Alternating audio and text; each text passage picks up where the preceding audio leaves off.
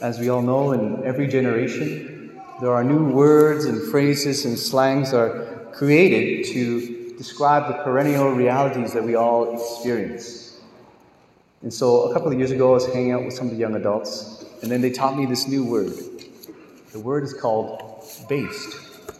I'm like, oh, I've never heard of this word before. What does it mean? They're like, Father, you know, when something's like really cool or really awesome, you say, that's so based, right? So, Father, you're so based. I'm like, cool.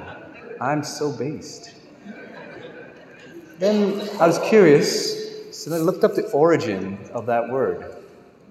And based comes from the word basehead.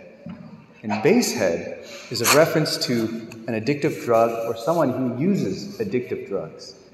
But then it became popular by a rapper. His name is Lil B, I think. And he said, you know, based, it just means being authentic, being who you are. And so then I realized, oh my gosh, I'm not based.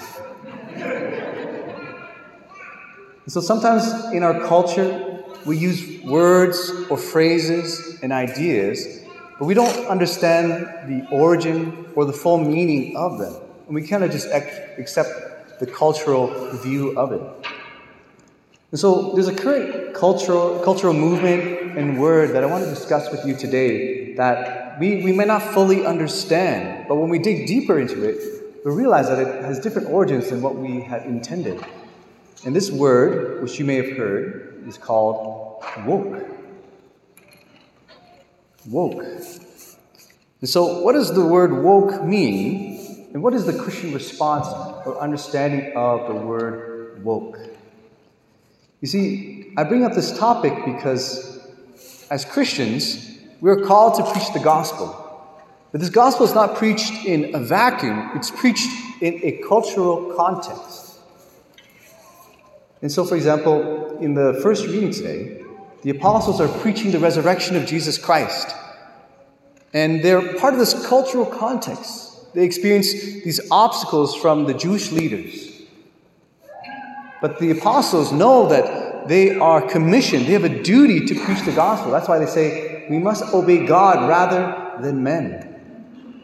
And so they say that we are witnesses to these things. We are compelled to speak these things, even though this is an obstacle to it. And so the apostles go and preach the gospel. And this has happened in the history of the church in a variety of ways. Even with St. Paul, right? He's preaching to the Greeks on Mars Hill. And he's on this hill with all these different gods and statues of gods. And he can't just speak to them of Jesus Christ because they don't know any context or story about the history of Jesus in the Old Testament. But he looks at this one statue, and it's a statue to an unknown God. And so he uses that as a way of entering into dialogue with them. Jesus, St. Paul says to them that this unknown God that you are seeking is the God of Jesus Christ. Similarly to even later on in the history of the church, St. Boniface, when he was going to Germany to preach the gospel, right? He couldn't just say, Jesus Christ is Lord, because the people there were influenced by Thor, the god of thunder. And they had this tree that was dedicated to Thor, and they offered human sacrifice to it.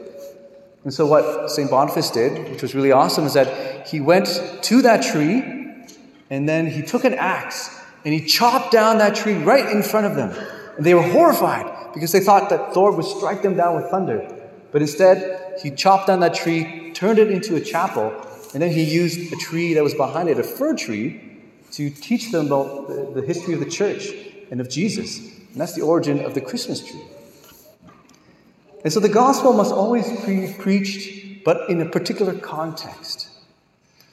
And so when we understand the woke culture or woke ideology that's present in our culture today, it comes from a phrase which means to stay woke. And what it means is to stay woke to the layers of oppression in our society. This phrase became more popular in 2014 with Missouri, with the Ferguson riots. And it primarily referred to race, right? These layers of oppression, particularly against black people. But eventually, it began to be applied to gender and sexuality. And so I would say that some of the concrete manifestations of the woke movement can be epitomized in the Black Lives Matter movement or in the LGBTQ agenda. And so the church can empathize, maybe not agree completely with everything that these movements talk about or speak of. The church can empathize in the sense that there are sometimes issues, racial issues, that occur in our world which are forms of injustice. Right? It's wrong to kneel on someone's neck, right, that they can't breathe. The church can also emphasize that there is a lot of sexual confusion in our world today with our identity and all these different things. There's a lot of brokenness in a lot of people. The church can empathize with all these. And she recognizes that there are things that are called the structures of sin. These are social institutions which are contrary to the divine plan of God as a result of our own personal sin. And so the church does have social justice. She wants to reach out to the poor and those who are downtrodden. But she does it motivated by the principles of the gospel. And this is where caution needs to come in, because sometimes these cultural movements are motivated by secular ideologies. Yes, of course, the church must address these social ills in our world, which we can empathize with, but we may disagree with the solution that is proposed by some of these movements. Because some of those solutions, for example, that are proposed in our world today, that as a result of this brokenness and confusion in identity, that we are called to affirm everything. And so as we know, on Facebook, right, there are 58 different genders that one can choose from on Facebook. Something that's concerning as well that's been kind of popping up is that even in our culture, right, even in Disney, we see this agenda kind of popping up. One of the executive producers, LaToya, I can't remember her first name or her last name, she's an executive producer in Disney. She says that she's not hiding this gay agenda or adding queerness to even kids' movies. And we can see that even if you didn't even know that, right? If you watched Loki or if you watched The Eternals, right? Or some of the kids shows, it's something that parents need to be aware of and careful and discerning of what our children watch. There's something concerning as well, too, when the Black Lives Matter movement was coming out.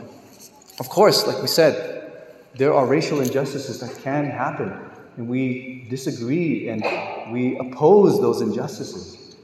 But when you go on the Black Lives Matter movement website, there was a phrase there, it said, what we believe. And they said that we want to disrupt the Western nuclear family.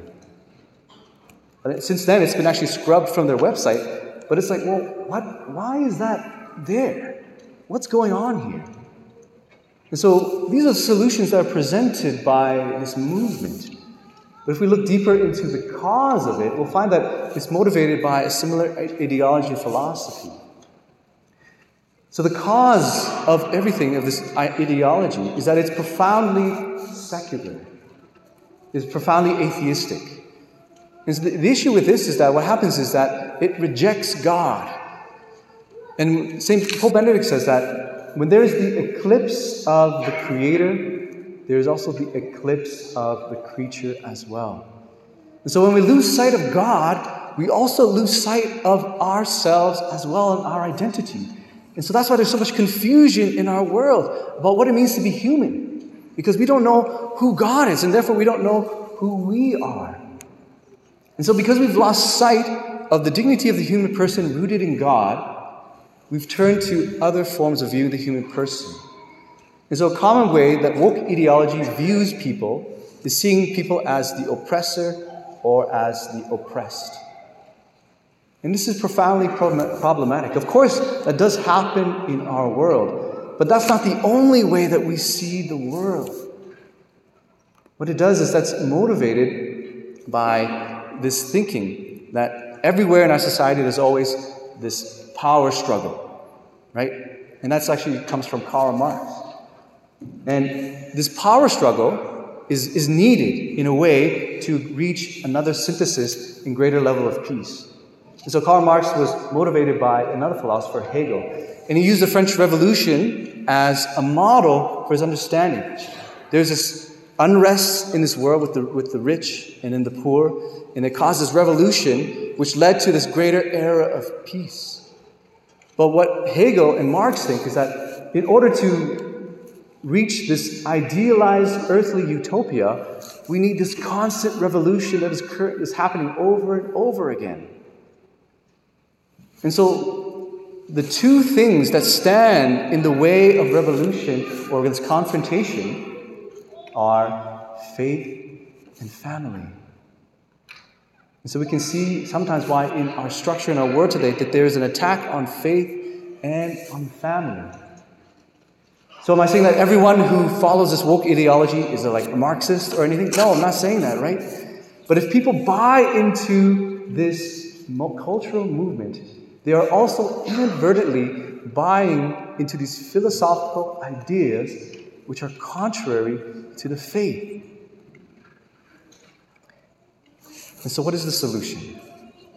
The solution is found in our gospel today. Jesus asked all of us the same question as he asks Peter. Do you love me? So I believe Jesus is asking this question in three ways. He's saying, do you love me in your family? Sister Lucia says that the final battle will be over the family and marriage. And so for us to participate in this battle, the easiest way to do that is to love our families. This is the cell of society which will hold us all together. The second question that Jesus is asking of us is, do you love me in your praise? In the second reading today from the book of Revelation, the angels and saints are praising God, saying, worthy is the Lamb. And so when we have right praise, when we have right worship, then our hearts are properly ordered. To combat this atheistic view of the world, we need to have this life of praise to God. And so we need to ask ourselves in our lives, do we praise ourselves or do we praise God? And thirdly, Jesus says, do you love me in your witness? Archbishop Gomez said that in order to combat woke ideology, we need to preach the gospel of Jesus Christ boldly and creatively. We need to be as light to the darkness in this world.